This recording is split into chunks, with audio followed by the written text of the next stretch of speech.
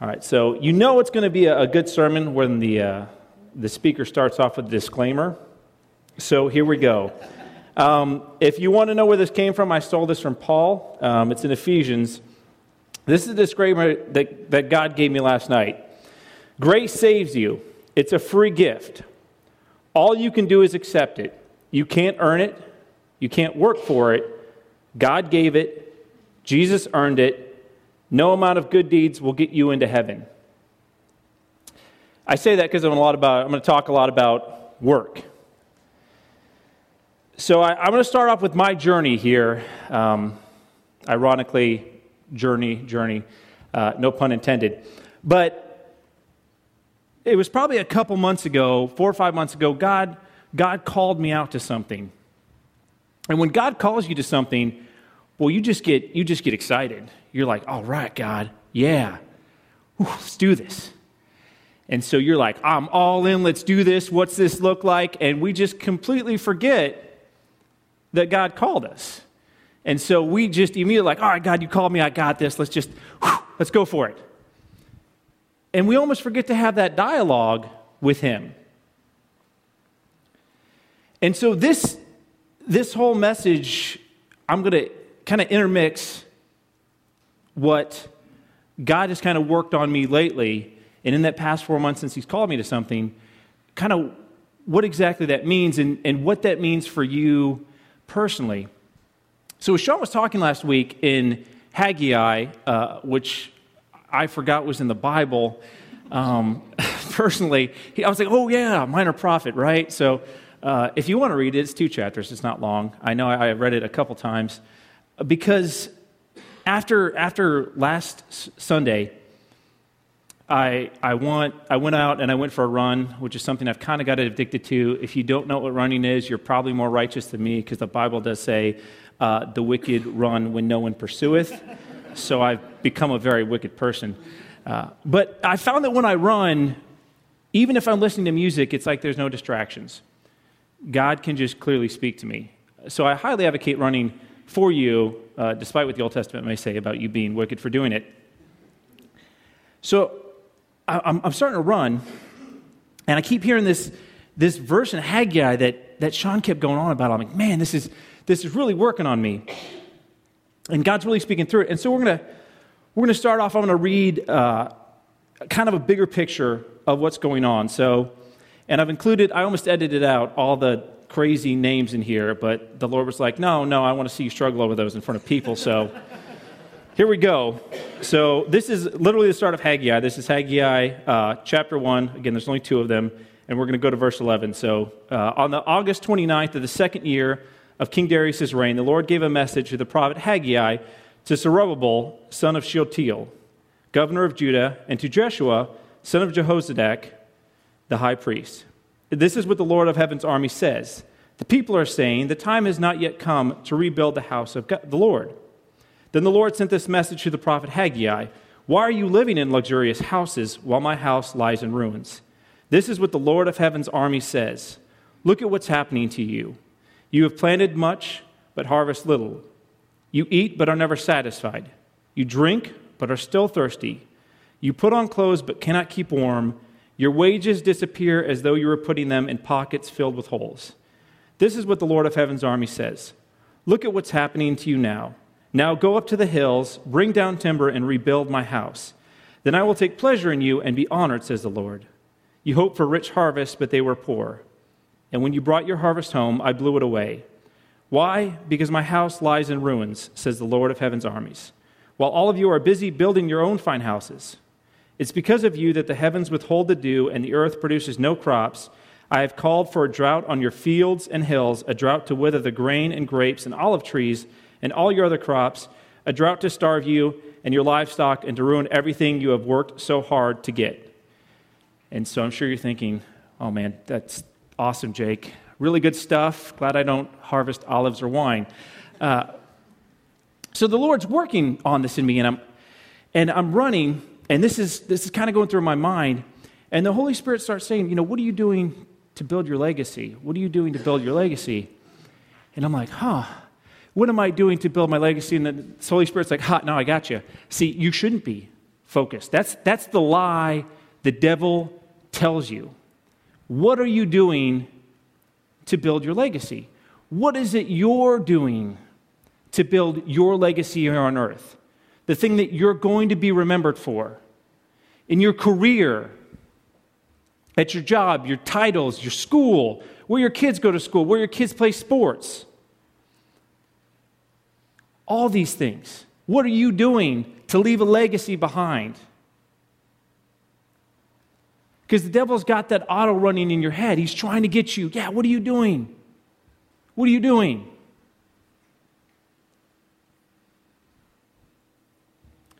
So the lie is that the tangible things you do to build the kingdom of God is building your legacy, but it's about your legacy. It's about your legacy. And that's what I realized that had been going on in my life. The Holy Spirit was saying, you've listened to that lie for a while now, haven't you? What are you doing to build your legacy? At your work, I worked really hard to try to get a job I worked as a police officer, and it was my dream and very early on in my career to work at the academy, to be an academy instructor.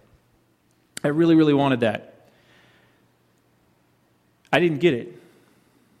Now, I didn't get it not because the Lord wouldn't have given it to me. The Lord would have given it to me, even though it was not the right thing for me. But I did pray, Lord, I don't want this if it's not what you want. So the Lord was nice enough to see, loving enough to see what I really wanted was not what I thought I wanted. But I was doing it to build my legacy so I could leave a lasting impression within the new recruits coming up.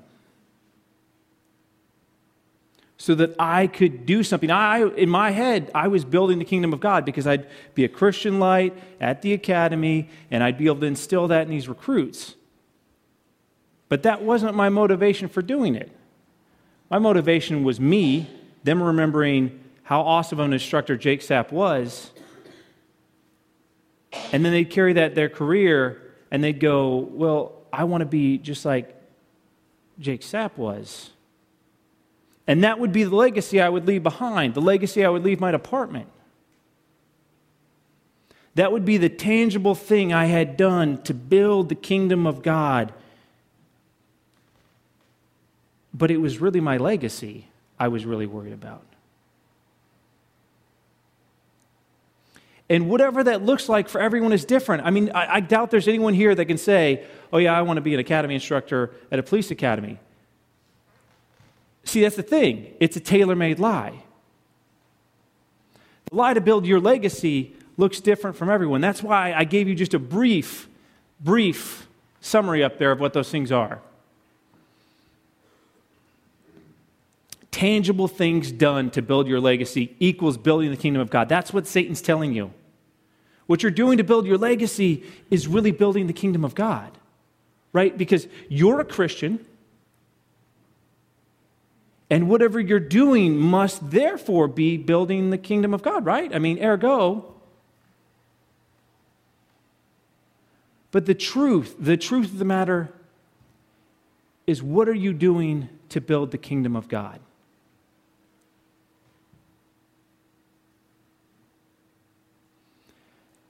What are you doing to build the kingdom of God?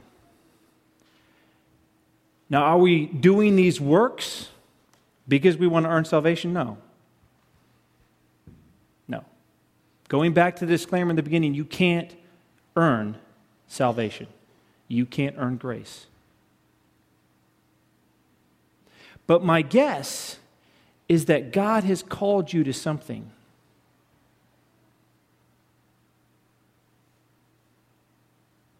I don't know what that is. But God has probably called you to something. You know, not probably, God has called you to something. Now, if you don't know what that is, I can tell you the answer is you haven't asked. See, but we get so focused on the calling, and we go, well, the calling's supposed to look like this. This is the calling. This is the path to the calling. That's where I'm supposed to go, right? But that's not the way it works. I try to come up with so many metaphors in my head, like, how does this look, Lord? And here's one of the ones the Lord gave me. If you can imagine a puzzle, and there's a picture on there of any kind. In my head, it's always this nice little babbling brook. It's my happy place. There's trees. There's some happy trees to make, because Bob Ross would be proud if my happy place had some happy trees. And then there's a sky up there, this beautiful light coming through the trees onto the babbling brook. But we look at that puzzle, and if you took the light breaking through the trees portion, all these puzzle pieces make up the light coming through the trees. But none of those puzzle pieces are the same. Not a single one of them. All of them is very, very unique. And we get called to something, and we think, this is what it's supposed to look like, right? Because this is what Joe's doing. This is what Chris is doing. So it's supposed to look like this, right? Like this is what it's supposed to look like? But the calling in your life is unique to you. That puzzle piece is unique. Every speaker you've had up here so far has a unique calling in their life. And although in some ways we all speak, not any of us have sounded the same. If we are, I'd be a televangelist and be making a whole lot more money. I could learn from Chris. So if you haven't heard Chris speak, some of you got that. If you hadn't heard Chris speak, you should. But here's the thing. So I'm called out to something, and I'm like, all right, Lord, we're doing this. I'm all in. I drugged the wife. She's finally like, you know what? She comes to accept it. She's like, all right, if this is what God has us to do, if we got to sell the house, we'll sell the house, talk to the realtor and everything. And nothing's happening. And I'm like, Lord, what are we doing? You said this was it. I've got this big old square peg, and I got nothing but round blocks to put in it. What are we doing? And so here's the thing. I was sitting back there at Elevate. It was the pizza night. So they have a little guest speaker up on video, and it's usually pretty awesome. At least for me, it is. And he's talking about the calling of God in your life, and he's talking about what you're doing. What are you doing? And why aren't you asking? And I thought, I know I'm not asking because I don't want to know the answer. Because here's the thing, we're called, and that seems great, but we want the calling to match the legacy that we have in our head. We want the calling of God to look like this when it's called to be like that. So we can be called to jump off the cliff, and we're like, I'm jumping off the cliff. And then goes, whoa, hey, we might jump off the cliff, but let's hold up. And so I'm running, and the Lord's given me this, and you're wanting to build your house. You want to build your house. You don't want to build my kingdom. And I said, okay. But I remember as I stood back there, I'd ask God, what does this look like?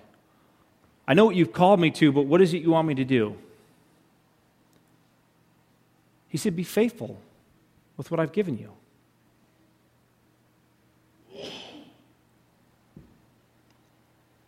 Now here's the thing, you're like, oh, well, he's probably given you a lot, Jake.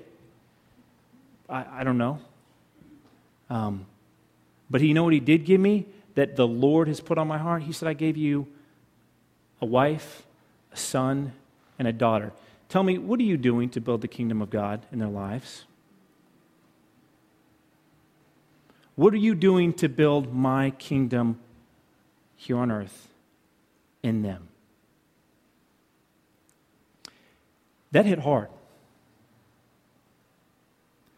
Because you get called to something great and you think it's going to be, oh yeah, this is going to be amazing. People will remember me forever. And then goes, oh, well, let's work on this other stuff. Remember all that stuff you've ignored and kind of not paid as much attention to? Let's work on that stuff.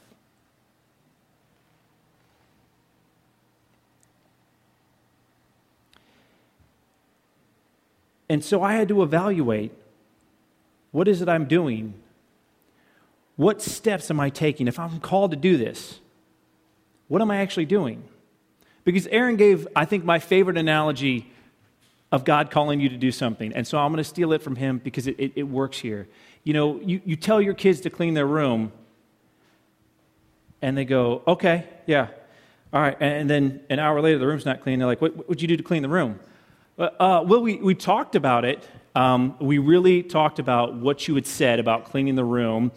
And we had a Bible study about it. And there was a lot of great points brought up. We really feel like we're getting a clearer picture of what it means like to clean the room. But is the room clean? No, it's not clean yet. But, we're praying about it.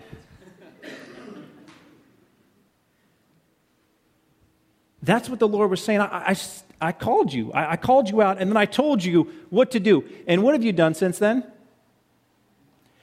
And somebody last week said, it's like I got God smacked. And I'm telling you what, it was like the Lord just came along and went, pew, right over the back of my head. What have you done since I told you to do that? And I'm like, whoa, nothing tangible that you could really say I've done. And so I finished that run, and the Lord said, calendar right now. I want you to put in your calendar. I want you to put on there a date with your wife. I want you to put on there, I'm going to say a time spent with my son. And then I want you to put a date with your daughter. Because Sean said something last week about your checkbook, which, most of us don't have. But you can see where the money goes, where your time is invested, is just like that checkbook. And that, for me, money's never been an issue for me. I'm not saying that because I'm better than anybody else. I don't struggle with giving money away. I struggle more with keeping it. It's just that may be more of a struggle for me. But my time, we bumped up against something that I have it's my time. But if you look at my calendar, where's my time going? I want it to be for building the kingdom of God. Well, for me, that looks very different than you.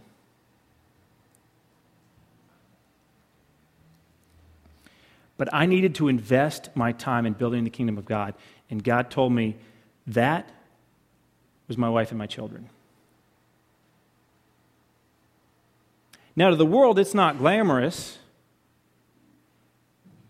I'm not going to come at the end of it with a medal.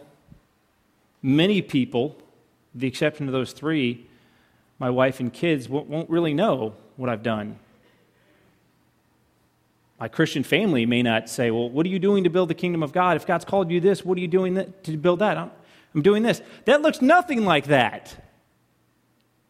You're right. It doesn't look anything like that, but I'm on my own journey, doing my own thing with Christ.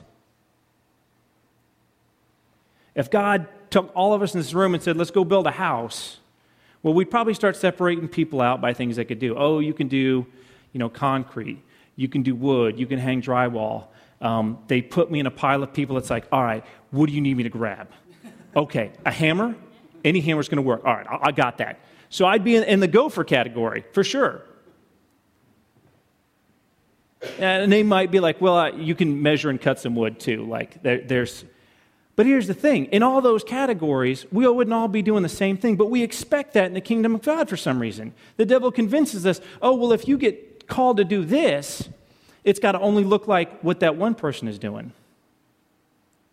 And when it wasn't look like what that one person is doing, we tend to go, oh, well, if it's not like that one thing, then I must not be doing it right, so I'm just not going to do anything. Because I'm just going to wait. I'm going to wait, Lord, and I'm going to pray about what you called me to do, and I'm going to really meditate. And I'm not knocking those things. I'm not. But there's a point where we're just not doing anything, where we're just standing still and going, all right, Lord, whenever you tell me to do something, I'm going to do it. And I mean, whenever you tell me to do something I want to do is when I'm going to do something. And that's the truth of it, is we want to make the kingdom of God look like what we want to make it look like. We want to do our own thing.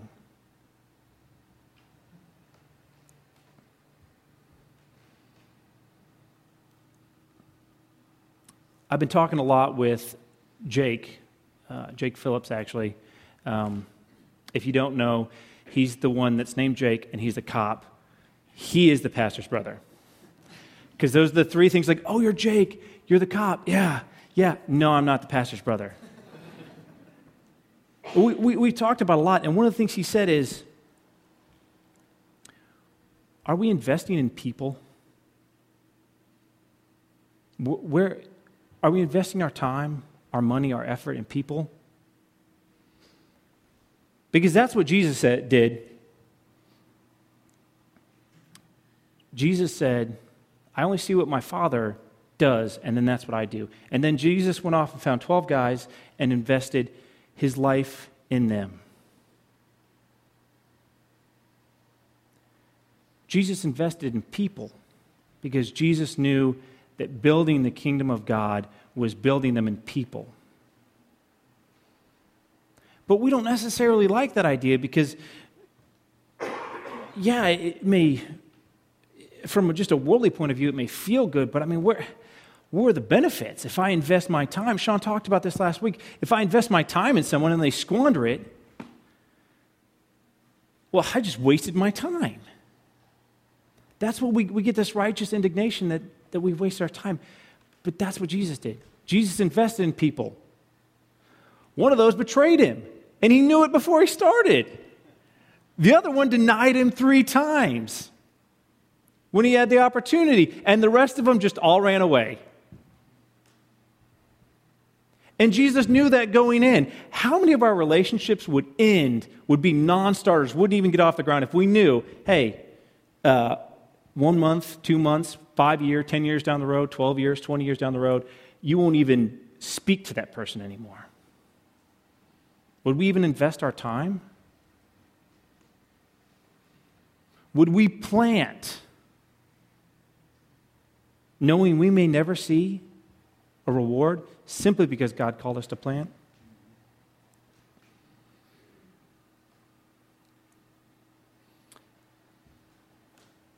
But the devil wants to get us in that spot where we're just standing. Because if he can't convince us that the kingdom of God looks like building our legacy, then he'll convince us just to stay and wait.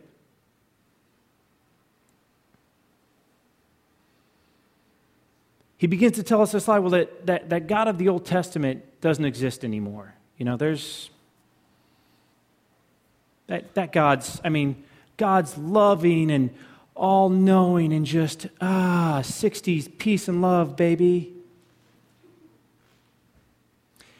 And to some degree, with it not like that, but God gave us a new covenant. God sent his Son to give us a new covenant. But we get in this, the devil's like, well, grace is all you need. It's all you need, baby, because God is love.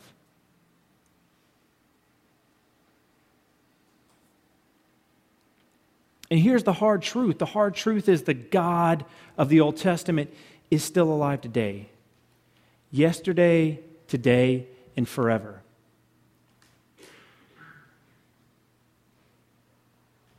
Yesterday, today, and forever.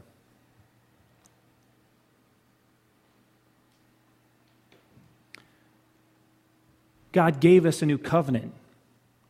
So does that mean our works, like we used to, you have to work to earn grace? No. But we can't just sit there and go, oh, grace is all I need. Grace is all I need. Because God's called us to do something. God's called us.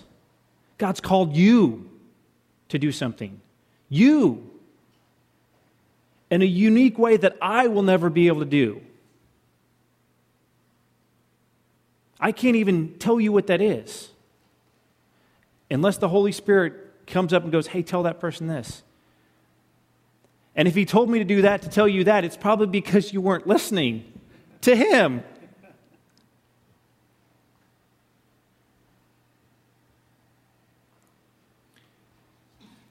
C.S. Lewis said it this way: obedience is the key that opens every door.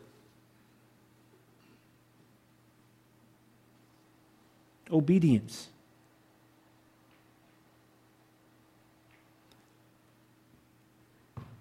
This sermon series has so many other, if you haven't heard all of the Exposing the Lie of the sermon series, this to me is pulling so much from all those other ones.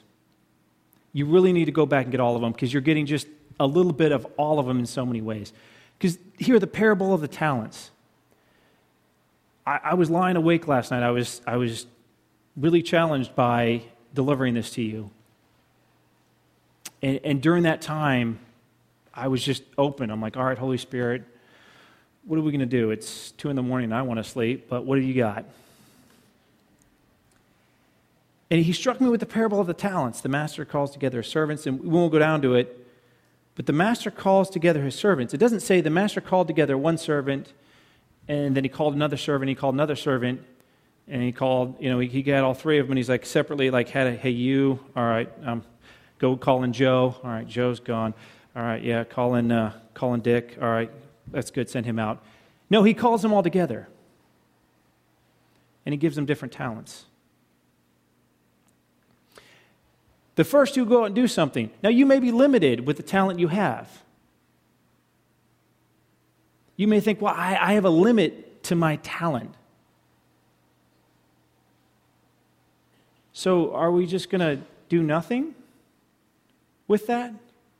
God's looking for reproduction, not because he needs it, but because he loves you. He wants to build his kingdom through you. Through you, God wants to partner with us. God's like, I could build my kingdom myself, but I don't want to. I want to build it in my people. I want to create this masterpiece. And when you get to heaven, I want to be like, you see this whole thing I made? That's what you did right there. That's what we did together. That's what I gave you the talent for. I gave you the talent. I want you to use it. Not because we're required to obey, but because we love. Right there, John 14:15. We obey out of love. If you love me, you will keep my commandments. Jesus said that. It's in the red, folks. Sorry, this isn't the gospel according to Jake. If we love Jesus, we obey.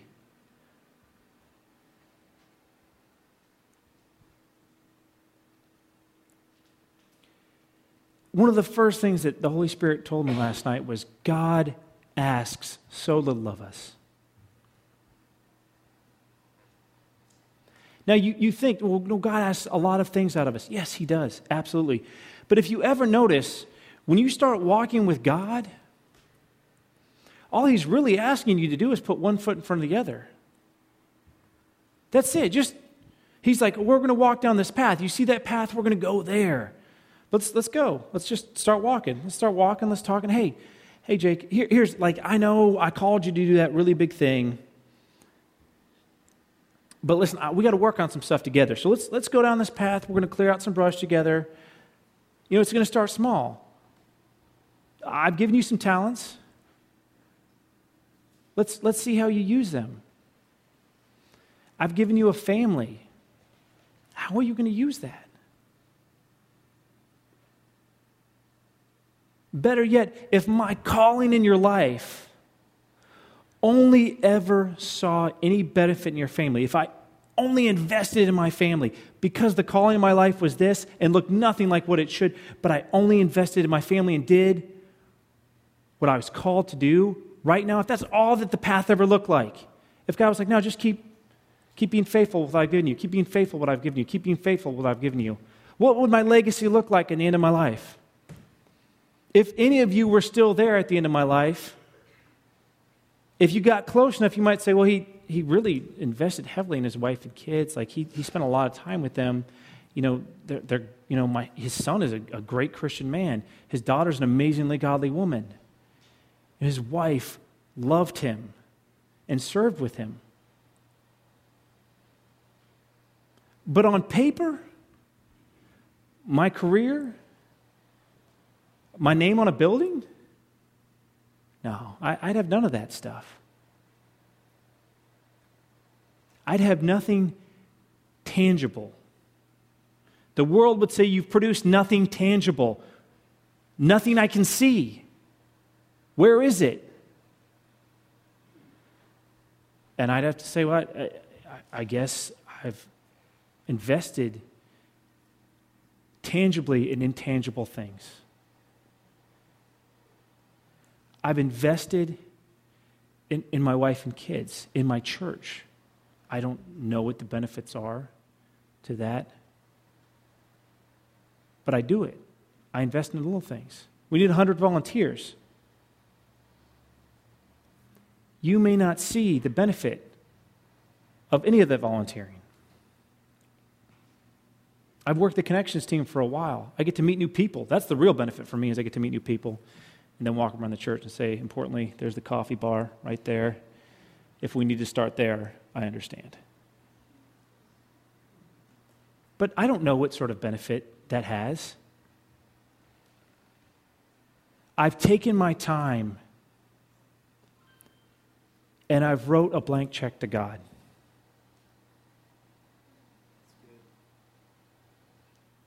That's not my notes anywhere, folks. That just came to me. So that's the Holy Spirit for someone. Okay? Can you do that?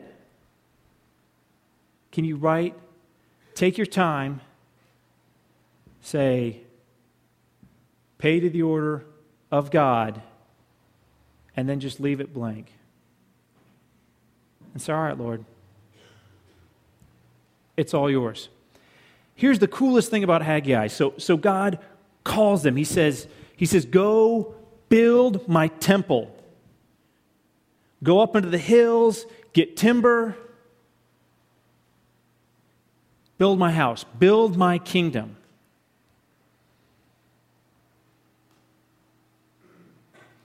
This is my favorite, and this is 2 different times the Lord does this. In Haggai 1:13 through 14, then Haggai, the Lord's messenger, gave the people this message from the Lord. I am with you, says the Lord. So the Lord sparked the enthusiasm of Zerubbabel, son of Shealtiel, governor of Judah, and the enthusiasm of Jeshua, son of Jehozadak, the high priest, and the enthusiasm of the whole remnant of God's people. Jumping ahead to Haggai 2:4 through 5. Be strong, all you people still left in the land, and now get to work, for I am with you, says the Lord of heaven's armies. My spirit remains among you, just as I promised when you came out of Egypt, so do not be afraid. God calls us to something, says let's get to work, and then sparks enthusiasm within us when we obey. Because God said, go build my house, and the people said, we're going to build God's house. The moment they chose to do that, He sparked enthusiasm within them. So here's the thing. God calls you to something, says do something, and then gives you the motivation to do it. I mean, that's unreal. All you got to do is walk. I mean, one foot in front of the other. It's like, oh, yeah, I'm wanting to keep doing this. If you think I'm lying, I went on a date with my wife today. We went to Seva. If you love Indian food, I am so happy for you. I love my wife. And I like some of the things at Seva. They do have a good coconut soup thing. I know that sounds weird. But in reality, just short of the liquids and the rice, nothing at Seva makes me go, woo! But you know what? I was enthusiastic about going. Because I got to sit across from the woman that God gave me. Because initially when I put the date on the calendar, I was like, well, we'll go to Overflow. I won't plug Overflow a bunch, but it's a great place. You should go. It's right. It is amazing. Just a little humble brag there on it. But then it was like the Lord was like, why don't you take her to Seva? She really likes Seva, which is a really cool name. By the way, Seva means to serve. I checked that out. I was like, that's really cool. I was like, you know what? Yeah, let's go to Seva. I told her, she's like, well, you don't really like a lot of the stuff there. I'm like, that's true, but I still want to go. I mean, they got rice, they have bread, they have chai tea. I can literally list off the 5 things I desire to go to Seva for, and that's the rice, the bread, the chai tea, this mango orange yogurty drink that I know it sounds weird, but it's good, and then the coconut soup, and that's the only reason I long to go to Seva. In reality, I could probably get those other places.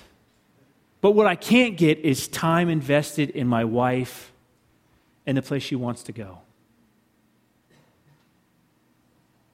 The enthusiasm is there. I was excited to go.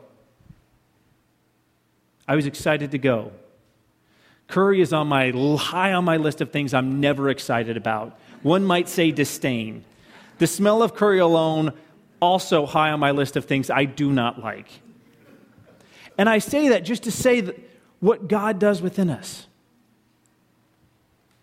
He sparks an enthusiasm within us that makes even the unsavory things seem savory. The things that we said, no, not that God, seem like, oh yeah, that God, that's what I want to do.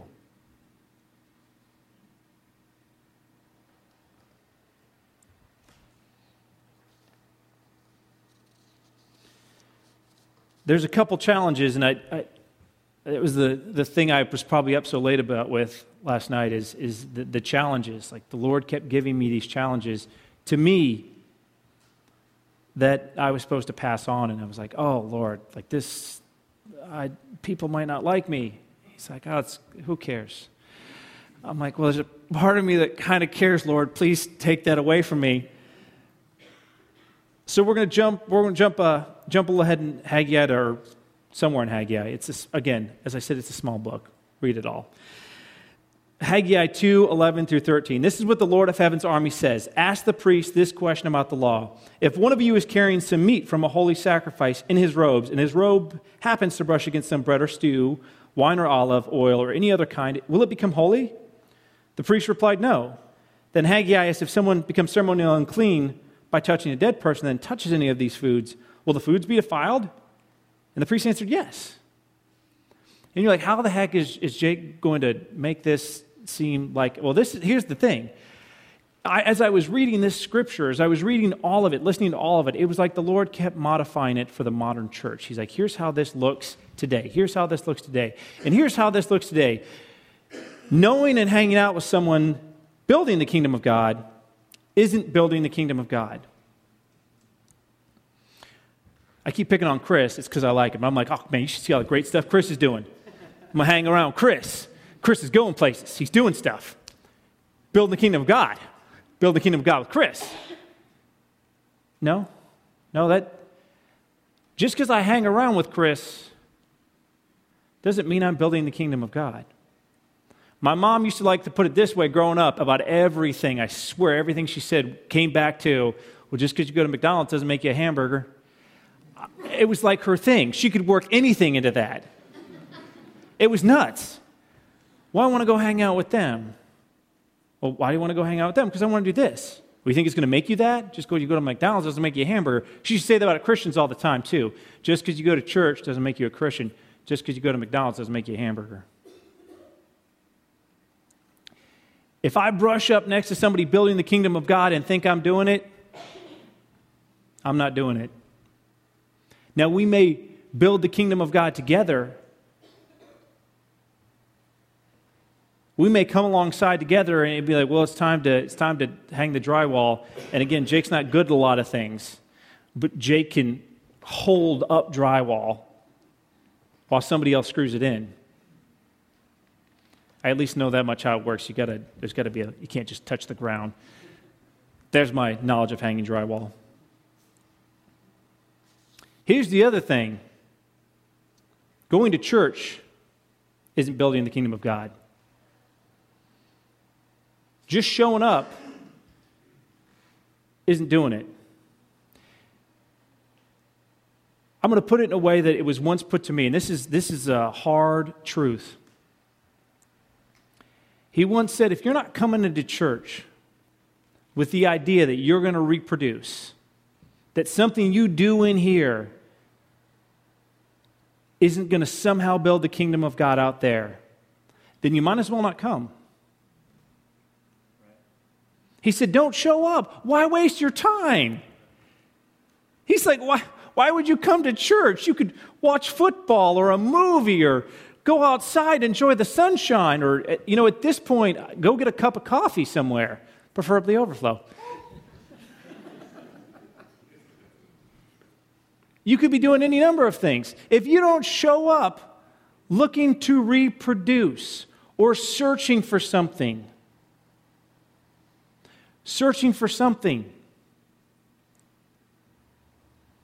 then there's really no point in you being here. I mean, I like all of your faces, at least what I can see. The lights seem to have gotten a lot brighter. There's a shadowy spot over here I want to hide in because I can see all of you. We have to reproduce because God's called us to do it. God showed us how to do it if we're willing to ask. Now we've got to put some feet in front of the other.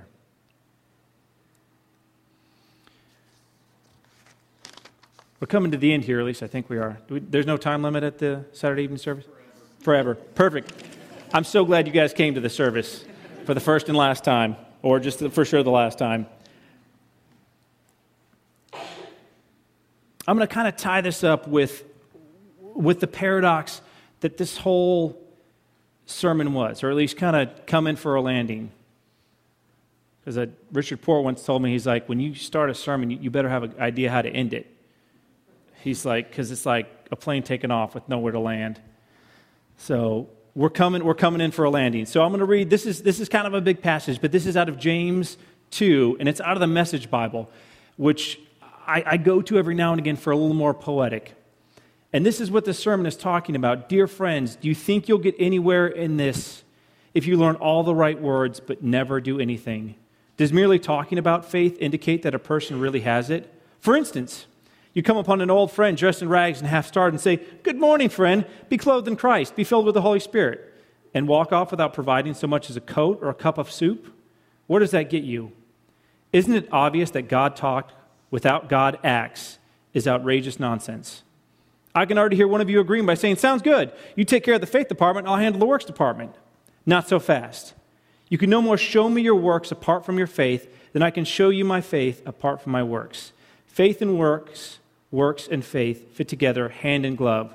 Do I hear you professing to believe in the one and only God, but then observe you complacently sitting back as if you'd done something wonderful? That's just great. Demons do that. But what good does it do them? Use your heads. Do you suppose for a minute that you can cut faith and works in two and not end up with a corpse on your hands? Wasn't our ancestor Abraham made right with God by works when he placed his son Isaac on the sacrificial altar? Isn't it obvious that faith and works are yoked partners? That faith expresses itself in works? That works are the works of faith? The full meaning of believe in the scripture sentence, Abraham believed God and was set right with God, includes his actions. It's that mesh of believing and acting that got Abraham named God's friend. Is it not evident that the person is made right with God, not by barren faith, but by faith fruitful in works? The same with Rahab, the Jericho harlot. Wasn't her action in hiding God's spies and helping them escape? That seamless unity of believing and doing. What counted with God? The very moment you separate body and spirit, you end up with a corpse. Separate faith and works, and you get the same thing, a corpse. That was pretty vivid. I don't normally jump to the Message Bible that often, but I felt the Holy Spirit prompting me there. And a corpse. That's not what I want to be called. Because if you separate the two and try to be one or the other, that's what we become, a corpse. What's the first thing anyone says about a corpse? It's lifeless. It's devoid of life. God wants to live within us, work within us to build his kingdom. God wants to partner with us. To me, that's amazing. God wants to work in me to show his love to my wife, to raise my son up to be a godly man, so that maybe he won't make all the mistakes. I pray to God he won't make even a third of the mistakes, a tenth of the mistakes I made. So my daughter will know what a godly man looks like. So when she goes looking for a husband, she's not looking for love. She found that in a father. But she knows what a godly man should look like. So when the right man presents himself, she goes, that's the one God wants. Not, I'm looking everywhere now. Again, I'm speaking of me here. I'm talking about what God's talking through me to do. What my action plan is to God's calling.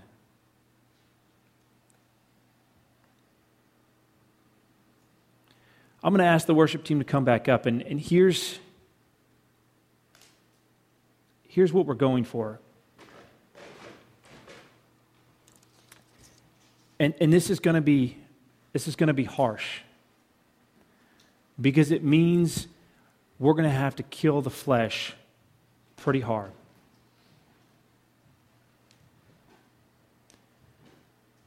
Give up your dreams, desires, and legacy. Build God's kingdom.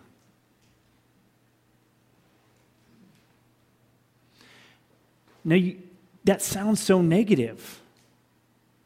It does. Give all this stuff up, but Jake, you don't know what I've got, my vision is for the future. You can't see my dream. I can't. But I can tell you what my dream was. I shared in the beginning. I wanted to be an academy instructor. I wanted to so hard that the Bible would say I was kicking against the goads. Means the goad is what they prod the animals along with, and some animals are just dumb enough to try to kick back against a spike. That's what I was doing. I wanted to do that. That was my dream. God, how could you not appreciate my dream? God said his dream is great, but I've got a vision for you. Are you willing to lay down your dreams of yourself for God's dreams of you? Your desires for yourself for God's desires of you? And to build God's kingdom. Haggai 2:19, I give you a promise now while the seed is in the barn. You have not yet harvested your grain and your grapes. Fig trees, pomegranates, and olive trees have not yet produced their crops. But from this day onward, I will bless you.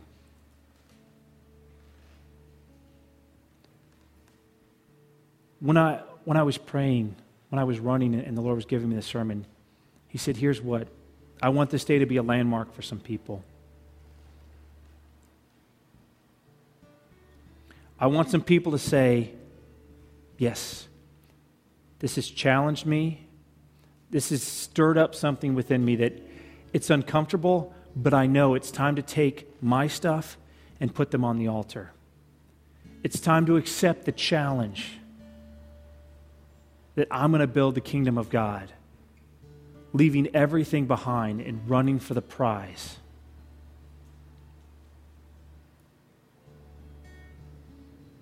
So as they play, here's what I want.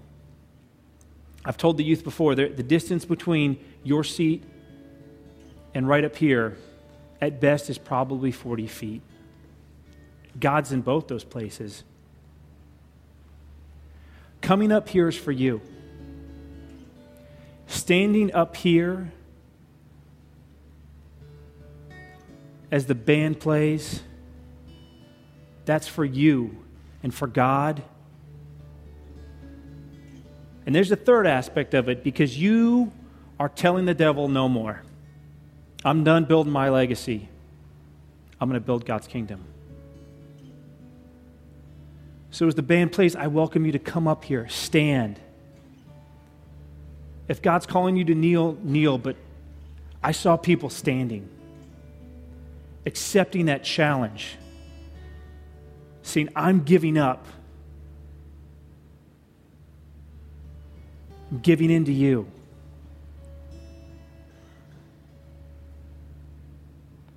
There's a prayer that the Holy Spirit, and this is a prayer that the Holy Spirit prompts me to pray so often, and I prompt you to pray it, or I would urge you to pray it when you come up here.